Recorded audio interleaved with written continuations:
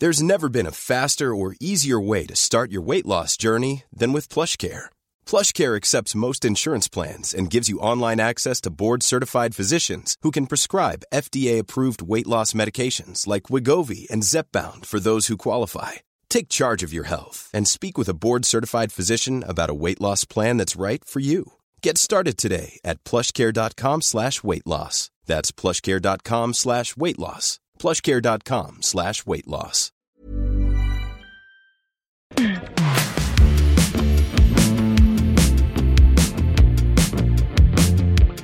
"23 years ago, today's guest put a dog puppet on his hand and started making poop jokes in a thick Russian accent.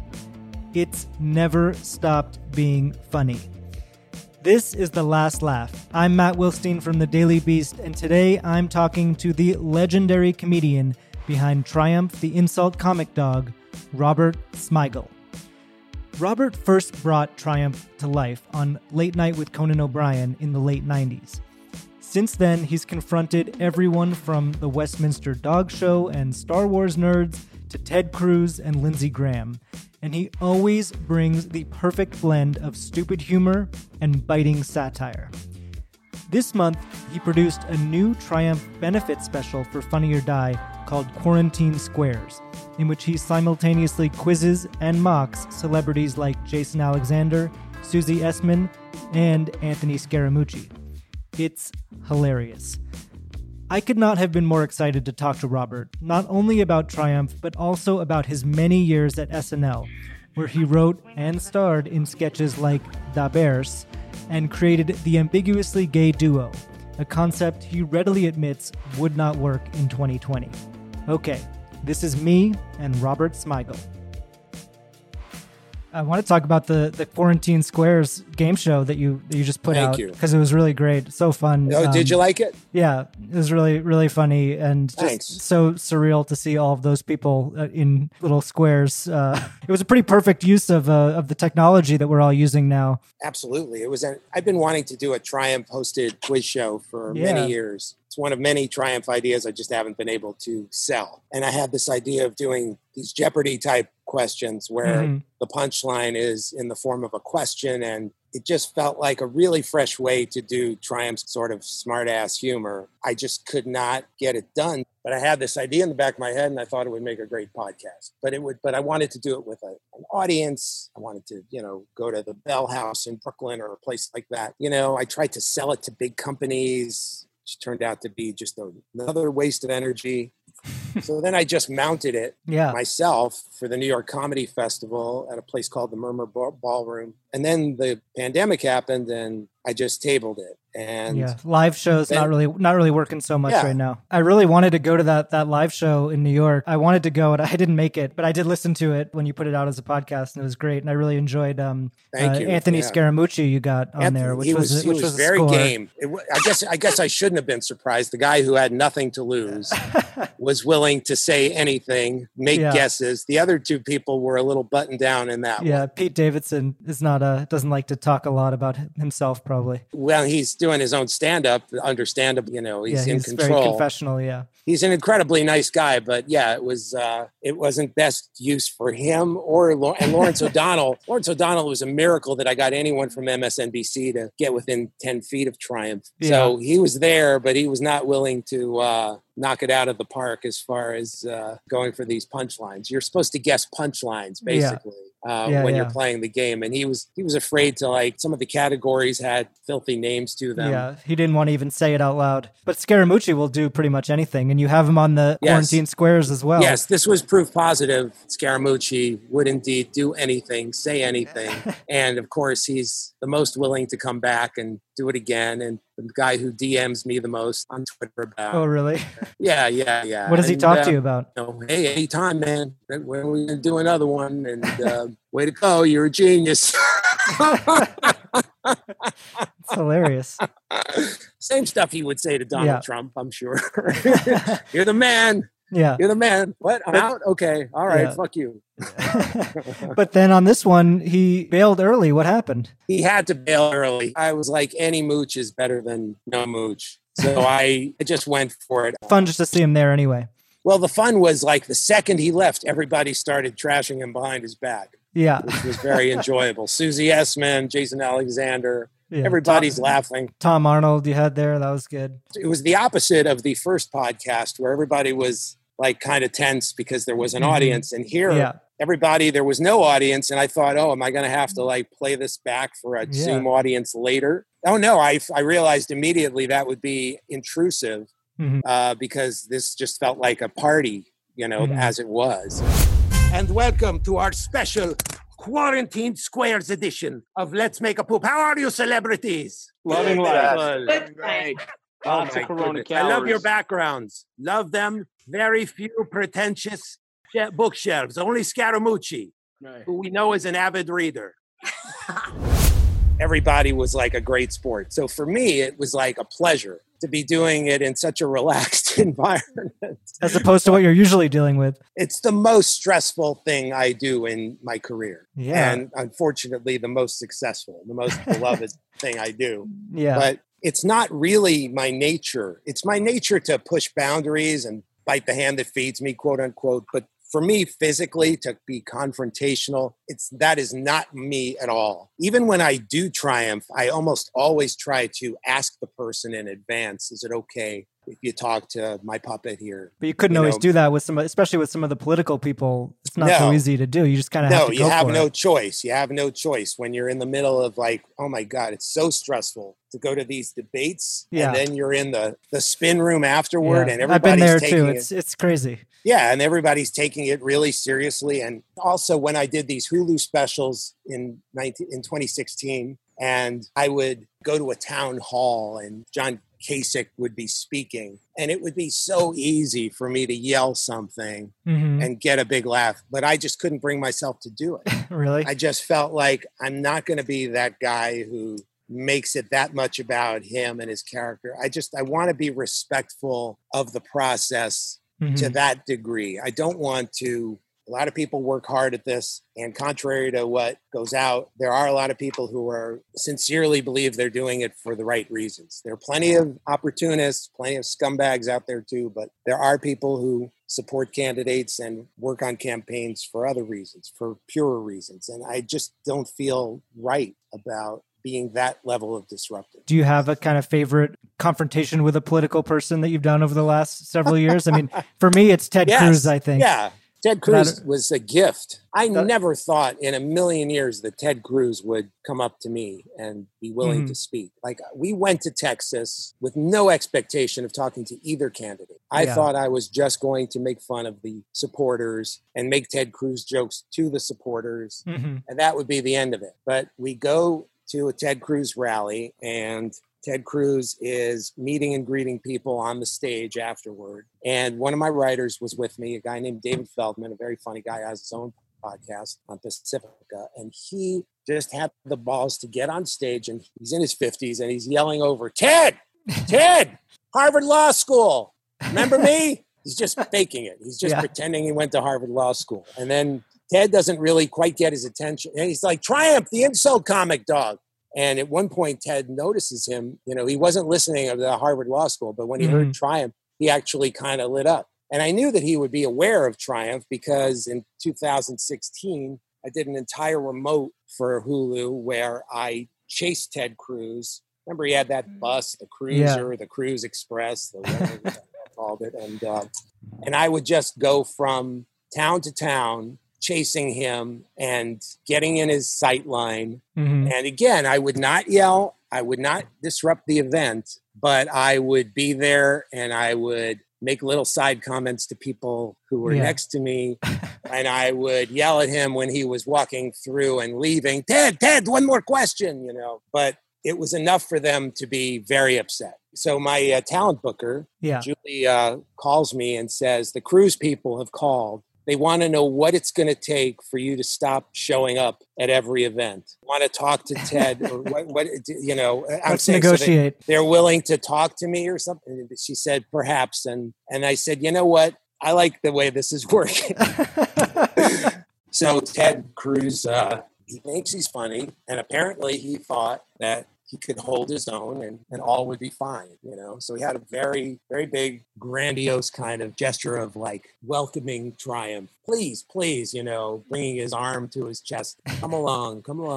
And then the rest is like, we put almost all of it on Colbert, the exchange. Yeah, it was such a great, the whole yourself. thing was so great. He's gotta, and it was very, very stressful for me because a couple of things, because I had no expectation that I was going to get to talk to Ted Cruz. I didn't even have we write a lot of jokes in advance, but I never put together a section of like, what would I say to Ted Cruz? And also not only that, but I don't want to say anything that's going to be too gross or dark or anything that he could use as ammo to like talk about, because this was like right after the Kavanaugh hearings. After the Kavanaugh hearings, and there was that moment where the activists confronted, I think it was Jeff Flake in an elevator.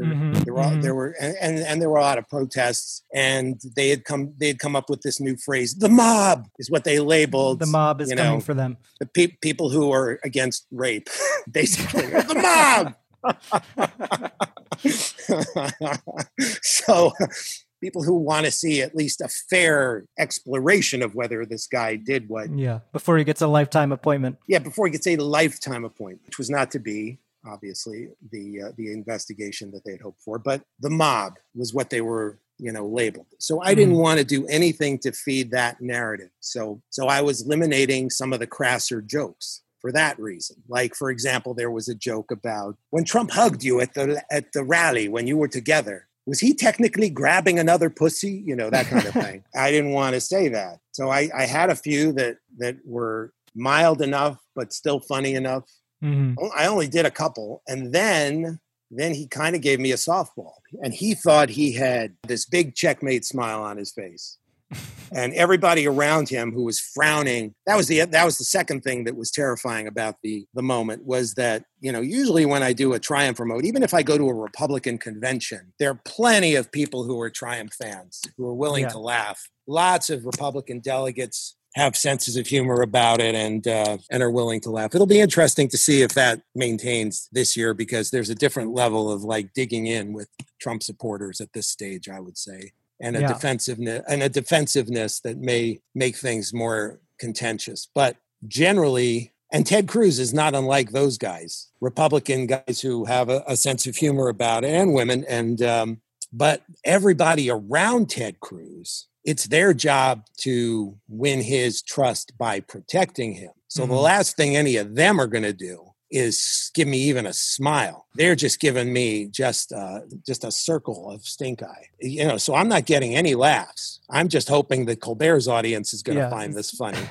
I'm getting nothing. And then finally, he thinks he's got me. And then he makes this joke, like, remember, it was the Democrats who took you to the veterinarian to get neutered. I don't even know exactly what it meant, but it got a huge laugh among everybody around him. His people loved it. And he's just like, got a big smile, and shoulders are starting to vibrate, and he's nodding and like, checkmate. But it turned out it was actually a softball. And I just said, yes, no, I'm with you. I am totally against. I totally support spaying and neutering, especially the way Trump neutered you. Yeah. Some people did laugh because they had to, and he laughed. He actually went, "Da!" Yeah, like, you got me. Yeah, which I gave him credit for. Nice moment. Yeah. Let's be civil here, okay? Because this man, nobody should be yelling at this man in a public place. I mean, doesn't the man have the right to sit down in a restaurant and enjoy a meal that 5 waiters have spit in? Well, I will say to Triumph 2 things. One, as a Cuban American, anyone smoking a cigar can't be all bad. That's right. And 2, I just want to say to Triumph, my advice is walk away. Walk away. And just remember, it wasn't the Republicans, it was the Democrats that took you into the vet to get fixed. And there is freedom on the other side. I support spaying. I support spaying and neutering, just like Trump did to you. I kid. All right. No, I gave him credit for that, and he. And then I haven't ever said this, and I'm going to regret it, but he actually. So then, as a joke, Triumph, I high-fived him with my paw. because I thought it would look funny. And then I was like, no, I'm not going to use that in the remote because too generous. Too generous. It'll look like, that'll be the freeze frame that that they pull. You weren't going to give them that. It's just all about we live in this internet world where everything, one moment can be pulled out of context and redefine anything. And I was like, on the one hand, I liked that he was a good sport about it, but I think that's going to come off anyway. I think it came across anyway. You didn't need the high five. I didn't need a bunch of jerks using this against somehow. But you went at Beto too, and when you ended up meeting with him, you didn't give him a pass either. No, I mean, I think in fairness, was rougher on Ted Cruz, but Ted Cruz is like a lightning rod. He's one of the most hated people in the Senate. I think a lot of Republicans hate him too, but they deal with him. But he's much more controversial. I mean, even for a Republican, than Beto's like a newcomer. I had a couple of harsh jokes about Democrats voting twice, that kind of thing. As a Democrat, is it more important than ever this year to vote twice? It's like that kind of thing. Do you have any plans to do anything this year? Because we don't even really know what I think it's real possible, life campaigning will be yet. That's the thing. I mean, I wouldn't go out tomorrow. That's for sure.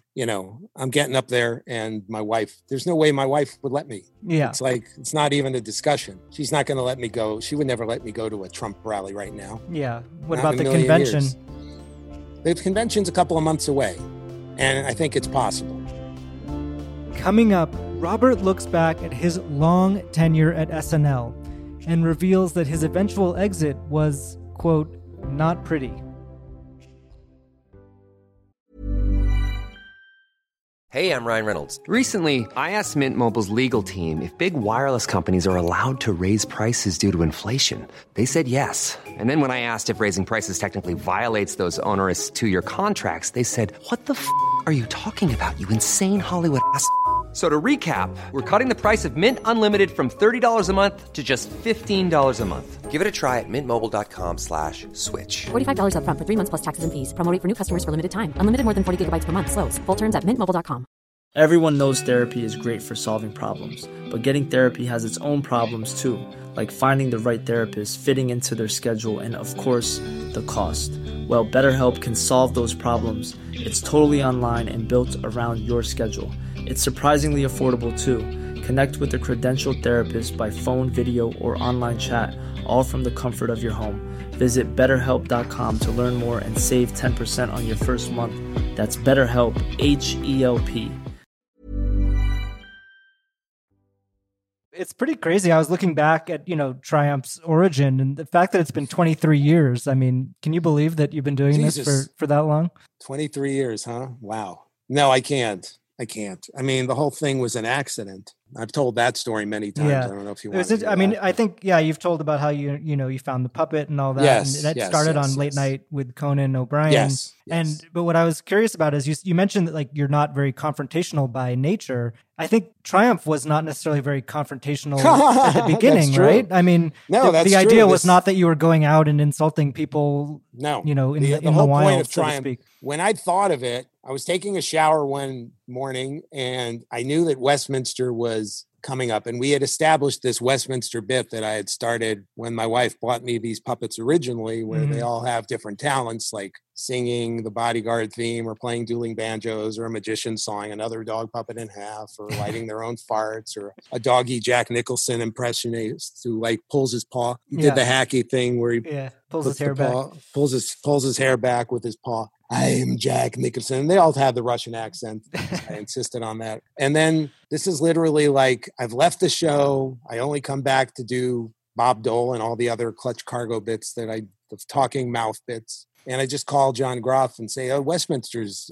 you want to do another one of those dog show things? Because I thought of Insult Comic, and I think that would be really funny. And he liked the idea. And really, the only joke I had was the joke was going to be on the puppet, that his repertoire was so limited because he was a dog, and all he could do was compliment somebody and then say, "For me to poop on," just the switcheroo. Yeah. That was basically the idea. And that was the whole bit. That was basically the whole bit. The joke was on the dog, and the audience loved it. And, I think I had one joke about, Siskel and Ebert, I would still hump Siskel's leg. I don't even remember.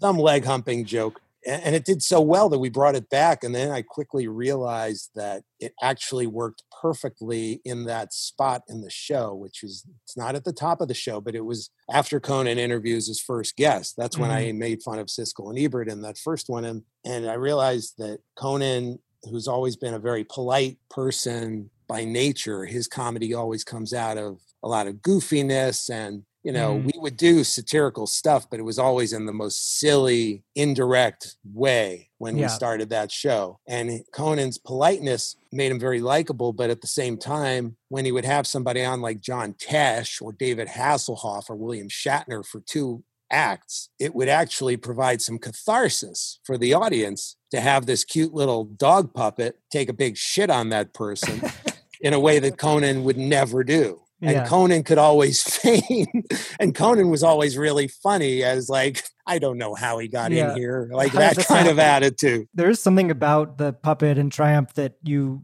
get away with things that other people couldn't, right? Or that absolutely. I mean, there's a level 100%. I mean, for one thing, it's just inherently meaner for a human being to make fun of Star Wars fans than for an adorable fictional puppet.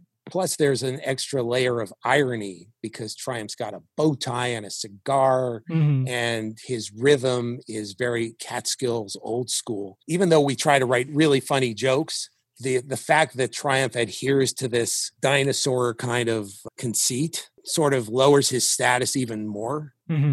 So it becomes kind of like the jester, and the kind of thing where, you can make jokes in front of the king and the king's not going to be offended. And a lot of times it works that way. And other times we still piss people off. Yeah. But like a good example. So the Star Wars fans, a friend of mine suggested I do that. He had an office outside the Ziegfeld Theater, and he told me about the line. I proposed it, and they told me, oh, we pitched that. We actually thought of doing that for Conan. And then they said, we'll talk to Conan about it. And Conan inherently understood exactly what I just articulated, that it would come off way funnier and less mean to have the puppet doing it than for Conan to be out there making fun of the nerds. Yeah. And so he had the right instinct. So he gave up that one and said, send Triumph. And of course, that's the one I hear about more than any to this day, and always will, probably. And that's fine.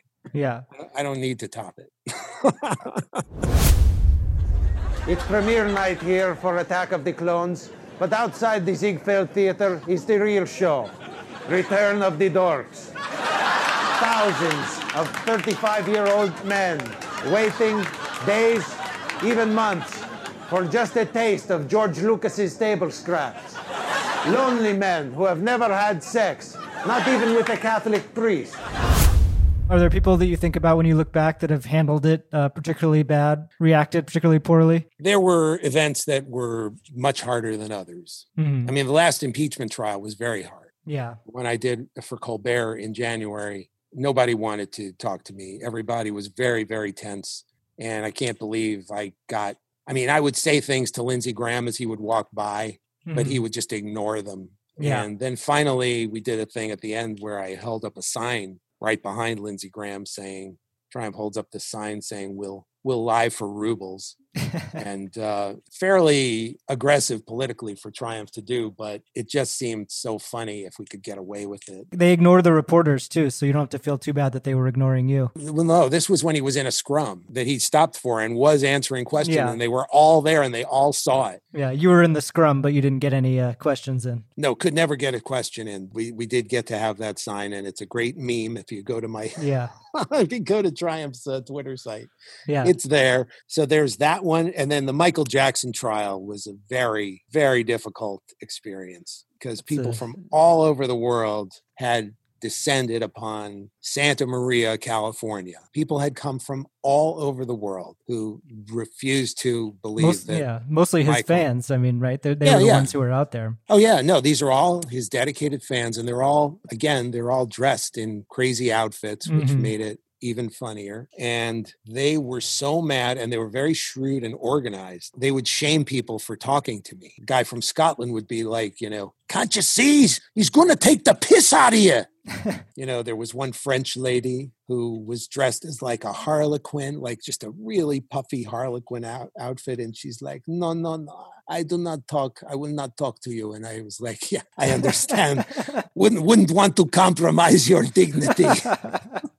And then, but they would curse. They got very clever and organized. And like when I would get somebody to agree to talk to me, they would start chanting, fuck, fuck, fuck, fuck, so to ruin the audio. Wow. To ruin the audio. So we had to come back a second day and wear them down. And we brought like lemonade and suntan lotion. And they were getting tired of us and used to us. And we got just enough jokes to get it done. Do something with it, yeah. Oh, yeah, yeah. It's a great remote. It's really funny, but it took a lot more time. Yeah. And thankfully, the Conan people are very supportive and understanding when that kind of thing happens. Yeah. It's happened a few times where it's like, we need another day. I'm sorry.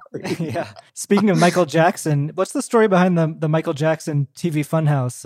Wasn't that a whole thing? One of them was, it's all about the timing. When I did SNL cartoons, I did them. I had 3 ideas. I had the Ambiguously Gay Duo, which I had done at the Dana Carvey show. Right. And then I had Fun with Real Audio over the summer. Those are always my favorite.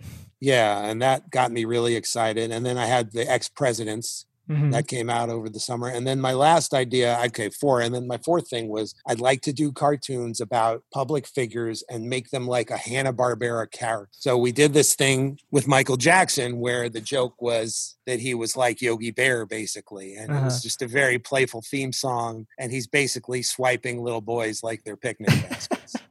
And the first time we did it, we didn't hear a peep from anybody because this was, I think, 1996. And I believe he had a trial recently that was settled out of court. He had a lawsuit. So there was motivation to do it. And then later in 2005, when the Michael Jackson trial hit and I was doing the Triumph thing, I also did a cartoon about it on Saturday Night Live. And again, no problem because it was in the news. But there was one other cartoon I did in the year 2000 or something where I was just like, I don't know, I got nothing. Let me do another Michael Jackson.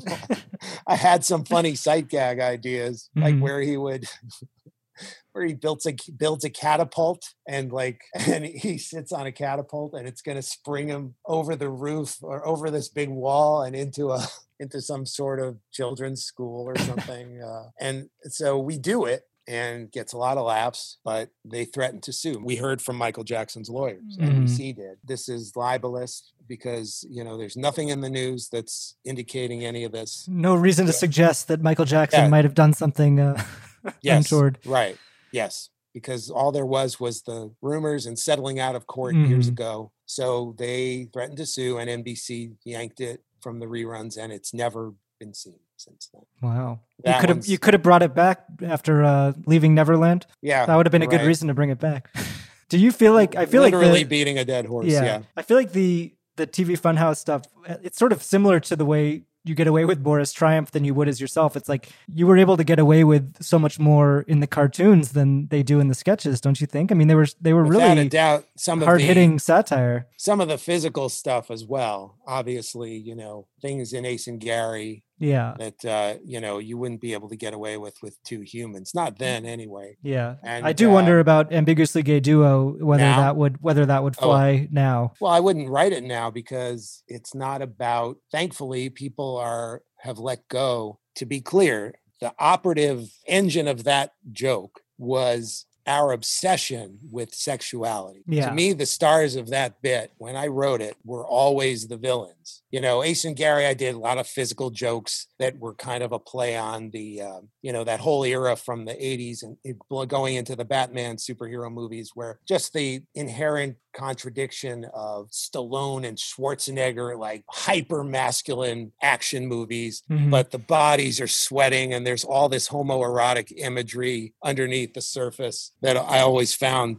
amusing. And but the real joke was just the premise that I came up with was all about the villains are obsessed with finding out whether these guys are gay or not, and they can't get their evil work done because they're too obsessed, they're so distracted staring at these guys. And the reason I thought it was so funny was because it's not just homophobes who were obsessed. This was just sport and titillation that was accepted and considered non-controversial in any way. I always found that it was kind of hilarious to me that these people who were supposedly progressive gave a shit at all. That was really the bottom line point of the cartoon was who gives a shit, of whether how they fuck. It doesn't matter. It's sad that this has to be something that people get defined by. They have to at this point because they're still fighting for basic human rights, still to this day. Thankfully, there's been, an incredible amount of progress, but it's not done. This is all kind of stuff that needs to be in the rearview mirror, but it's not there yet. But it's a lot better than it was 20 years ago, thankfully. And for that reason, there'd be really no reason to write the ambiguously gay duo. Yeah. You were working on a movie for a while, right? Or you were developing I did. a movie? I wrote a movie with Colbert in the year 2005. It was for Jim Carrey. Oh, wow. And yeah. He was going to play the villain, or he was going to play Ace. Colbert and I, because Colbert, of all the people who would help me write, different people helped me write different cartoons. Colbert was my main guy who helped me with Ace and Gary. Oh, really? Yeah, he had a great ear, especially for those kind of double entendre lines that Ace and Gary would say. Just a great ear for it. Yeah, and I feel like a lot of people still don't know that it was him and Steve Carell doing the voices all that time. That's right. On SNL. That's right, because it was the first thing they did for the Dana Carvey show when Steve had just Colbert had just gotten off a plane and went straight to a recording studio. And I made him Ace and Colbert the sidekick Gary. Yeah, so Jim Carrey met with us. We wrote a script, and then we waited literally a year for an answer, and we got back that his managers were split. One of them was like, "This is great," and the other one was like, "You're never going to be Tom Hanks if you do this. You're 40 years old." And so he didn't do it. And then a couple of years later, he did Dumb and Dumberer. Yeah. You were at SNL for such a long time. Why did you end up leaving? What was the sort of catalyst to move on from SNL? I was asked to leave, finally. Yeah. Listen, I got to write there for 8 years. Then I took a few years off doing other things, writing movies, and then the Dana Carvey show. And then I went back when I had the cartoon idea. I got to do the cartoons for 11 years there. So now we're into 2008 by now. Mm-hmm. And I had started there in 1985. It's wild. And, so as 8 years and then 2 off and then 11 years with cartoons. And it was not pretty the way it ended. I got to be honest. Yeah, because, and I talked about it in the SNL book, and it wasn't Lauren at all. He was very gracious. They took advantage of, first of all, it was an era where the show was not, I thought it had an amazing cast at the time, actually, one of maybe their best cast ever, but I don't think the network, it really wasn't until Sarah Palin that the show took off to the next level. Yeah, and really hasn't been the same since, I think. Well, it's been more relevant ever since than it was before then. Not necessarily a bad way. I just mean that changed it, I think, in terms of the celebrity cameos and the... Yes. That's subjective. But in terms of its relevance, its seeming relevance, it took it to another level. The first thing that did was the Lonely Island videos, and that sort of pushed the show in a whole much better direction, I think. But this is right before that. This is 2007. In 2007, they fired 4 great cast members. They fired Rachel Dratch and Horatio and Parnell, and I believe somebody else. And it felt like I barely got by. My cartoons had gotten pretty expensive, partly because I was giving the animators raises and also because I was doing them faster than ever because I wanted them to be more topical. Yeah. Partly, I always approached the show what does the show need? Even though I had a lot of freedom with the cartoons, once Will Ferrell left and they didn't have a Bush they were totally confident in, I started doing more political pointed cartoons about the administration because I felt the show needed to. I felt we were being a little tame. And so... Yeah, and they never quite figured out Obama, I don't think, so... Yeah, they got a lot of crap for having Armisen do it, and then Jay Farrow got to do it, but they didn't I don't know, they never got a handle on writing for Obama. Really. Yeah. So then this is now, those 3 guys get dumped because the show is not a gigantic, again, it's pre-Sarah Palin. Yeah. And so they're looking to cut budget. And then the next year, the writer's strike hits and everything is stopped for a while. And then I'm told that they're not going to renew you. Every SNL contract has formal thing in it where, at least it used to be all the years I was there, where they had an option to renew you like in December or New Year's, right around then for the second half of the season. And it was always a formality. But this one year, because of the writer's strike, I know that Jeff Zucker in particular and the NBC in general were looking to get rid of a lot of fat in their minds. Yeah, they kind of took advantage of the writer's strike. Yes, and trimmed a lot of fat in what they considered fat. And so I was told I wasn't going to be renewed, and Lauren didn't, he didn't have enough power. He didn't have enough juice to fight for it. And I really, it really bothered me because I just didn't think that was appropriate to let someone go.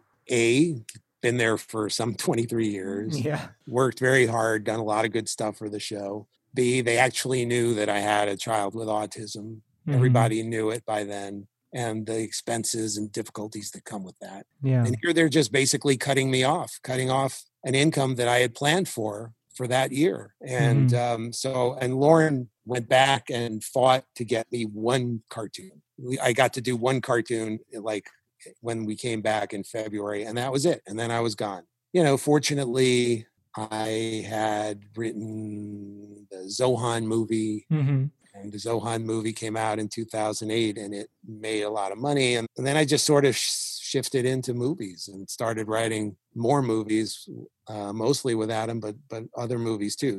Not that they got made, but I made some good deals, and I was able to make a living doing that. But yeah, that happened.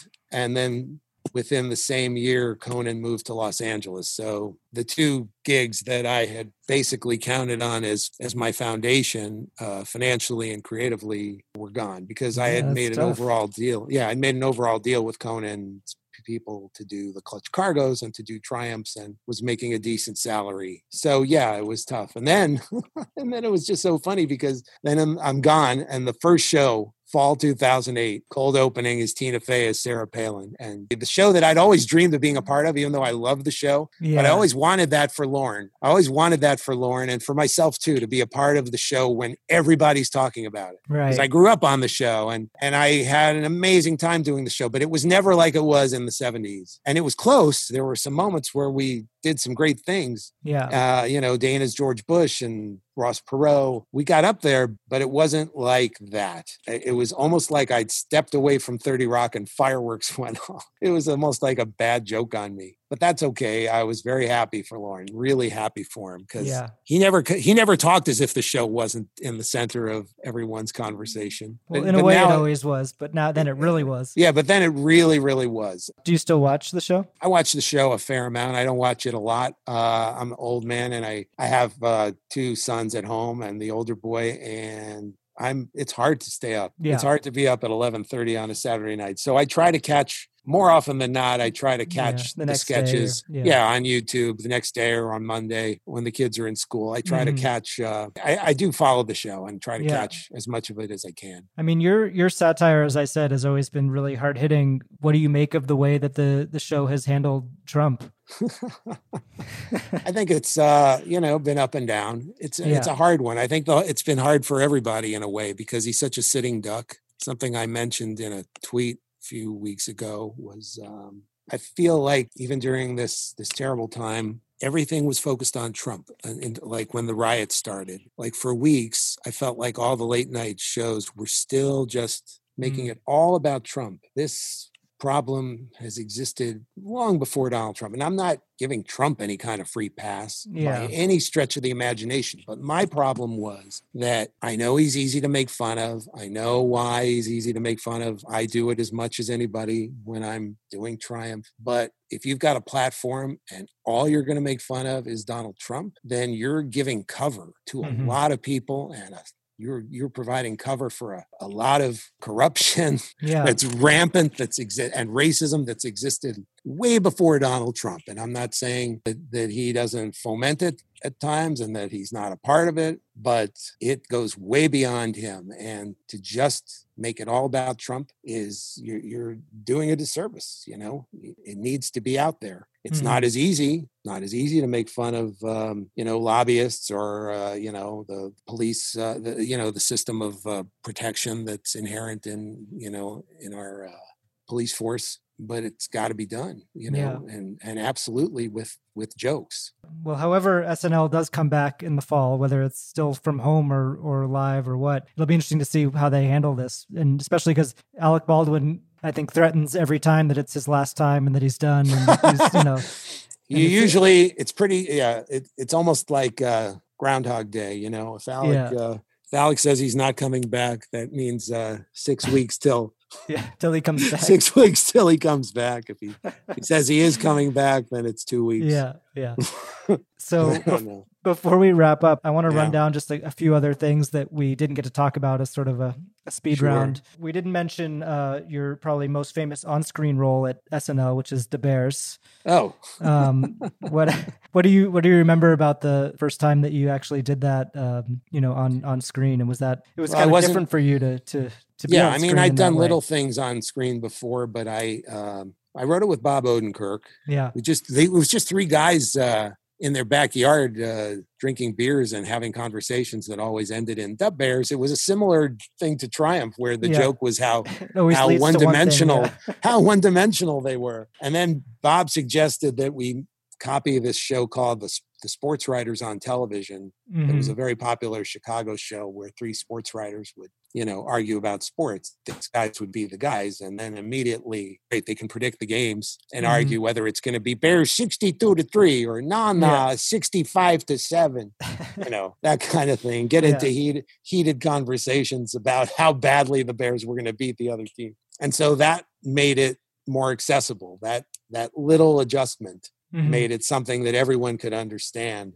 and less indulgent. And so we did it with Joe Mantegna, and I wasn't supposed to be in it. I wrote it. I think somebody like Phil Hartman was in it, but Jim Downey was the head writer and producer, and he's from Joliet, and he had heard me do it, and he felt, even though I was from New York, he thought that I had a better accent than Phil Hartman. No, well, for Hartman for sure, but even George Wendt Joe Mantegna, and Mike Myers was from Canada, and Farley was from Wisconsin, and he was kind of doing Dan Aykroyd's Erwin Mainway character for those really real SNL nerds out there. So Downey asked Lorne if he could put me in it and he described it as like, I'll be like a metronome for the sketch because Chicagoans hear one really good Chicago accent, then it makes everybody else's accent is okay. Then they're all doing variations of the metronome, and then it's all right. And it made a lot of sense. And so I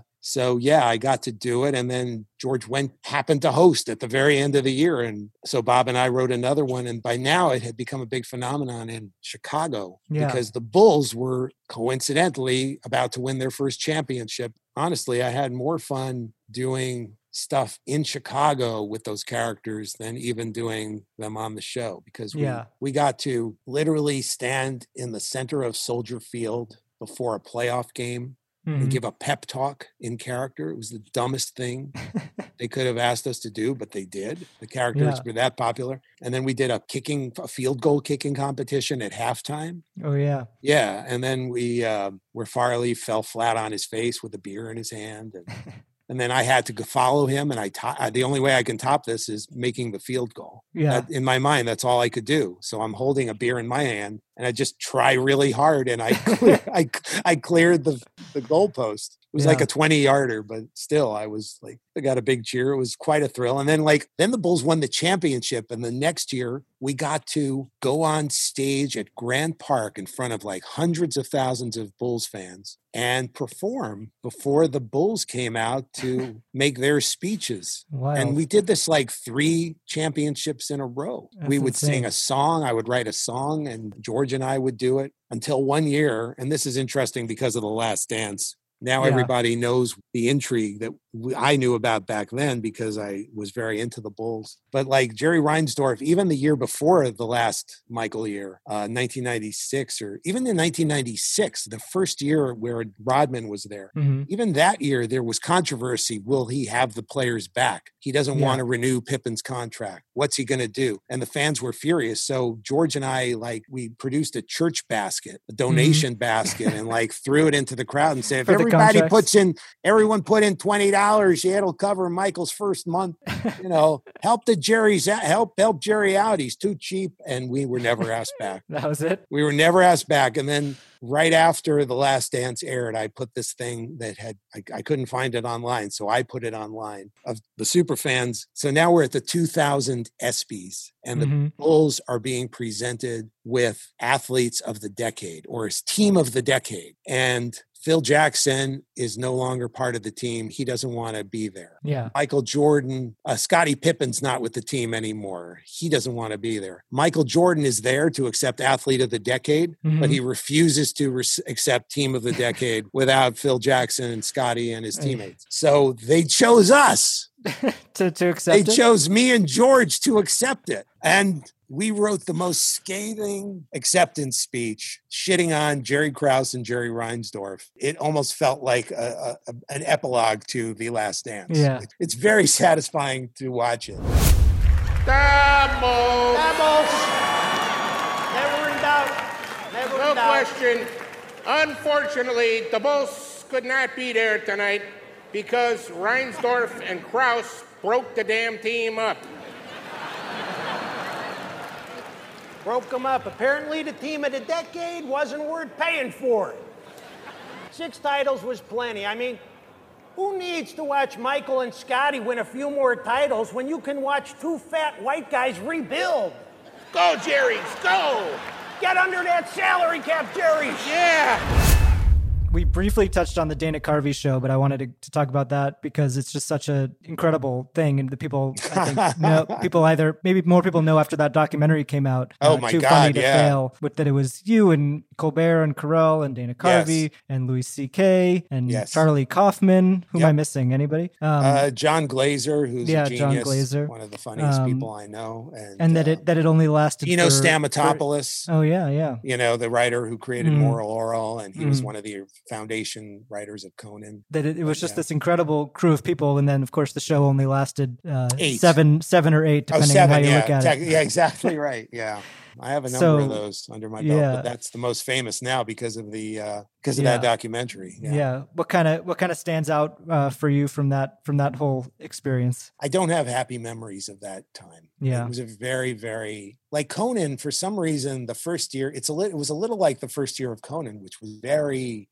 We were in danger of being canceled constantly. Like we were getting 13-week renewals and that's it, literally for the first year. But I have wonderful memories of that one because somehow we were, even though we were, hated by the network on some level and in danger, we were kind of left alone creatively. And we felt like this new group of people who were all connecting. Like I had just hired Louis and Dino and Andy Richter, and we were all on the same wavelength with me and Conan, and it was the most exciting gig ever to create that show out of nowhere and try to make it original and funny. And we did so many crazy bits that a number of them fell flat in a hilarious way, but many of them, he did for years and years, even from the first week. And it was just such a satisfying thing. Whereas the Dana Carvey show, we had network involvement creatively all the time. And we made an incredibly bad decision on the very first show. Like the first Conan show was actually a big success. Yeah. It was only after that once the excitement wore off that people said, oh, he seems nervous and the comedy's too crazy. You had a great first cold open on Conan. Absolutely. Conan and I wrote that together, and it's one of my favorite things I've ever been a part of. He just said, what if I'm just walking down the street with no idea? Because he was aware of the pressure. I just got a goofy smile on my face. And then I said, and how about let's have everybody who comes up to you say, a lot of pressure, Mr. O'Brien. Hope you're as good as Letterman. Just really cheerfully. And he says, I'll do my best. Yeah. I think that was great because it was so simple. But then maybe the Bill Clinton breastfeeding. No, that was like an incredibly crazy swing of the bat. I mean, Conan's situation was so insane that it was fun and easy to write a self-deprecating thing about it. But what we did with Bill Clinton, we had a very simple premise where he's talking about his opponents and he keeps giggling because he can't help. He knows he's going to beat all of them. Yeah. And then Louis suggested, what if we have this other thing where he's gotten rid of Hillary because Hillary was very unpopular at the time. Mhm. And he says, I have to be both the mother and the father to my country. And, and then the breastfeeding idea. And then I made it worse with my animal obsession. Oh, what if forget breastfeeding. Why doesn't he have 8 breasts? And then he can feed live puppies and kittens. I just love using live animals. And I'm literally the guy in the sketch who's handing him the live puppies and kittens. It's almost like, a metaphor, because I was the producer of the show and I'm just handing him bad reviews. Here's another isn't this bad review adorable? Look, this bad review is only 2 months old. And, I was an idiot. I didn't know that we were following Home Improvement. I didn't know what Home Improvement was. Yeah. I didn't understand that Home Improvement was a wholesome show that children watched with their parents. And that's why it was number 1. I thought Pamela Anderson's on it and Tim Allen dealt coke. Yeah. There's gotta be. That was in your imagination. That's what Home Improvement was. Yeah. I don't not exactly, but it was on at 9. It wasn't on in the family hour. I just didn't think, and just bad producing. I should have watched it once. I watched it like 4 weeks in and I was literally just shell shocked. I wanted to just touch on Night of Too Many Stars because I know you mentioned your son who has autism, and that's been a big part of your career now is this benefit and supporting that cause. So when you look back at, you've done a bunch of them now. Are there any particularly special moments that stick out to you? Oh yeah, 1,000%. I mean, there are comedy moments that stick out, like Chris Rock.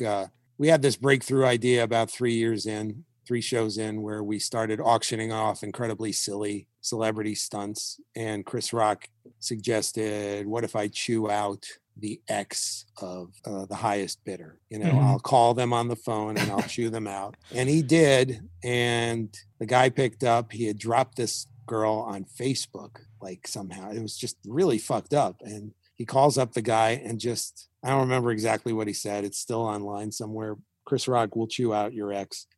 And Chris told me it was the biggest laugh he'd ever gotten in his career. Wow. Chris Rock telling me that. I know, but that was a real exciting thing, because then that sort of turned a corner for the show, where every year we started doing really absurd remotes. Al Pacino will be posed with your family in their Christmas card. Like these kind of Seth Rogen, take a pee with Seth Rogen. And they literally went to the men's room, like 3 bidders, and they all took a piss with Seth Rogen. That's hilarious. As the camera followed them. And, but then there's this other moment where Katy Perry, it's going to sound corny, but it wasn't. It was. Oh yeah, I remember this. We had this girl, Jodi DiPiazza, who was 12 years old, this girl, and they made a beautiful film about her progress and how, she couldn't connect through anything but music, and they found a way to get to her that way. And she turned out to be a prodigy, and, she's still not, what I'd call the highest functioning. She wasn't at the time. She still had a lot of issues with autism, but she was a great musician, and she loved Katy Perry. I loved a lot of musicians. I had the idea of having her do firework with Katy Perry, and it was I was obsessed with making this happen. So we contacted Katy Perry's management, and they passed. They said she's busy, whatever. So then I had Jodi play it on her own and record it, and I sent it to them. And then I also had Sarah Silverman, who had not met Katy Perry, but I had remembered hearing. Sarah Silverman's a good friend of mine, and I had remembered seeing Katy Perry at like an MTV red carpet. They asked her, who do you admire? And she said Sarah Silverman. I remembered that. Stuck with me. So I called Sarah and I said, would you contact her and tell her about this? And so she DM'd Katy Perry and then invited her to a party. And then she got Katy Perry to agree to do this. And it's just it just took everybody. We had never had a moment like that before. And the greatest part about it was, even before Katy Perry came out, which was amazing in itself, but Jodi was just playing the beginning of the song, and we were transitioning from the video of her playing to her playing live, and the audience goes crazy. And there's this one moment where she's singing the song, and there's another spontaneous applause. I'm not sure exactly what caused it, but it happened. And you just see a big smile on her face as she's singing. And it was so important, because even when Daniel, my son, was diagnosed, I was reading all these books and hearing from therapists, and they would say things like, these kids lack what they called theory of mind. And what it meant is they had no ability to be empathetic.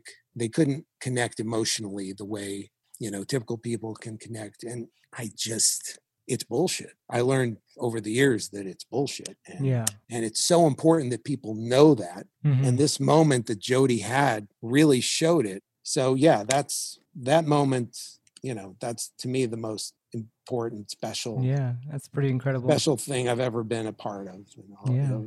Even more than making fun of nerds at Star Wars. We end every episode by asking, who is a comedian who has made you laugh the hardest in your life? Wow. It's such a beautiful memory to think about the first time you laughed really hard. Yeah. At anything, and for me, I have a couple, and I was able to tell Mel Brooks that there was one moment in Blazing Saddles, the choir is singing it in the church, and it's just a very corny song that's narrating the plot up to that point. But then the very last line, you finally it slows down and it becomes a little melancholy, and the last verse, and you just don't see it coming, especially if you're 14. Da da da da da da da da da. Our town is turning into shit. And it was such a shock at that moment. And I just remember the theater I was in and how hard I couldn't stop laughing for like literally 5 minutes. Couldn't focus on the movie, just laughing so hard. And I'm so happy I got to tell Mel Brooks. The other one that's like that was when Andy Kaufman appeared on Saturday Night Live, and he played the foreign man, which, evolved into Latka. But the original foreign man character was just a bad comedian who thought he could imitate Archie Bunker. And now I'm going to imitate the Archie Bunker, and you stupid, everybody's stupid. And, he would get applause and say, thank you very much. And then he would try another one, and then he would start realizing, I'm not sure if you're laughing with me or laughing to me. I don't know. And then he starts literally crying. Yeah. Very convincing. It's just, you don't, I mean to, I'm trying to. But you madness, I'm trying to. But I don't. And then it turned into a rhythm, and he starts playing the bongos. Yeah, that's such a classic. But it's still the funniest thing. Yeah, it's so funny. It's crazy. It's so pure. God. It's so pure. It's and it just spoke to the 10-year-old in me. That's one of the things I love about the silliest stuff I got to do after Saturday Night Live when I was, starting Conan. One of the things that gave me such joy was that I was sort of set free from the sketch parameters, and we could just write the stupidest, purest stuff that, spoke to me, speaks to the child in me. I like even Triumph's voice was something that I did for dogs when I was 10 years old. It wasn't. So that Andy Kaufman bit that's got to be the one. Awesome. Well, thank you so much for taking so much time. This was fantastic. Okay, cool. I'm such a huge fan of yours for so long. So this was really, really fun. Thank you. I really appreciate it. I had a great time, honestly. Thanks so much. Have a good one. All right, you too. All right, talk to you later.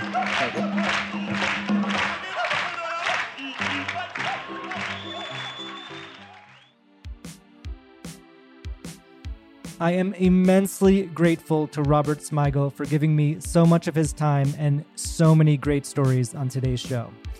Check out his Quarantine Squares special on Funny or Die and YouTube, and follow @TriumphICDHQ on Twitter, where you can see all of his incredible content. And if you like this show, please tell your friends and rate and review us on Apple Podcasts. You can find me on Twitter @MattWilstein and at thedailybeast.com. If you're not already, please follow @LastLaughPod on Instagram, where you can see photos and videos from all of our episodes. The Last Laugh is distributed by Acast for The Daily Beast, with audio production by Red Rock Music. Our theme music is by Claude. You can find on Instagram @claude.mp3. You can find this show every week on Apple Podcasts or wherever you listen to podcasts. And as always, you can find show notes and highlights from each episode on thedailybeast.com. See you next week.